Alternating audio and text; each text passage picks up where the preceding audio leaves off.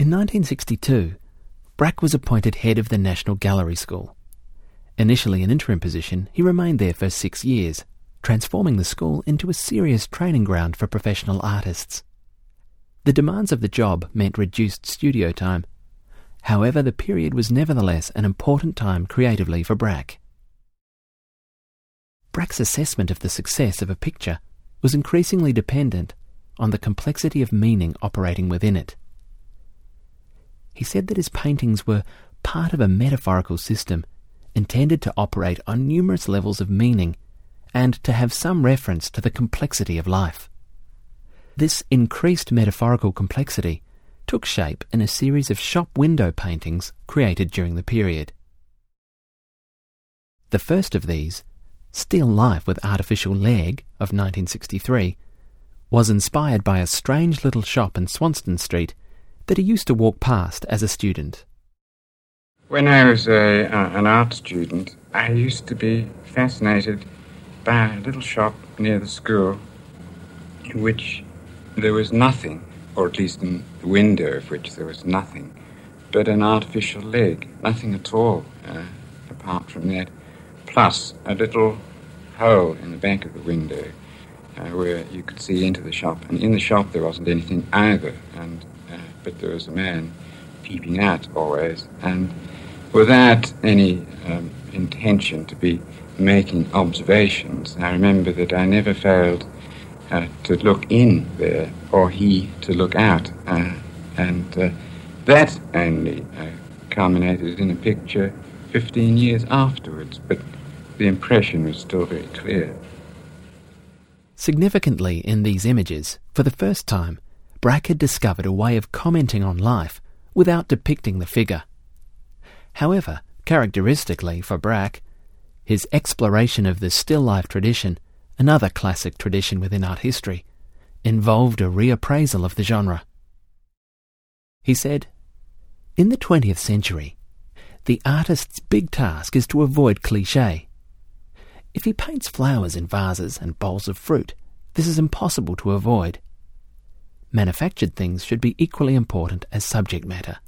This seemed more moral than ordinary still life props because of its emotional connotations.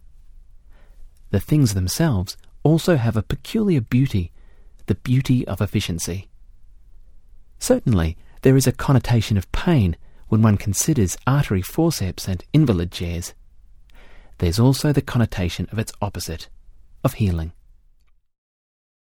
Another painting, Still Life with Self-Portrait from 1963, is notable for its inclusion of Braque's self-portrait.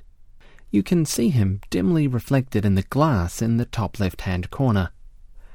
This idea of reflection and refraction of self was significant for Braque, and became a subject he returned to often.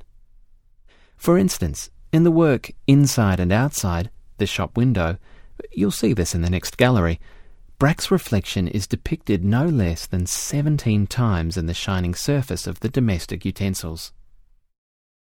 For Braque, this focus on reflection was meaningful. As he said, "When you look at a painting which is covered with glass or in a shop window, you see a reflection of yourself first. It seems to me that other people do not ever see the reflection of themselves because they focus inside, whereas I could always see my own reflection." Distorted and indistinct, Braque's image is hard to see clearly. Braque has created a self-portrait that is a paradox of surfaces and illusions.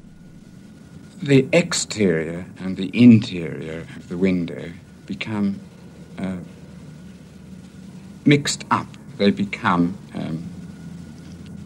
a paradox, and the paradox is something which is illustrative not simply of shop windows, but of the whole aspect of life itself.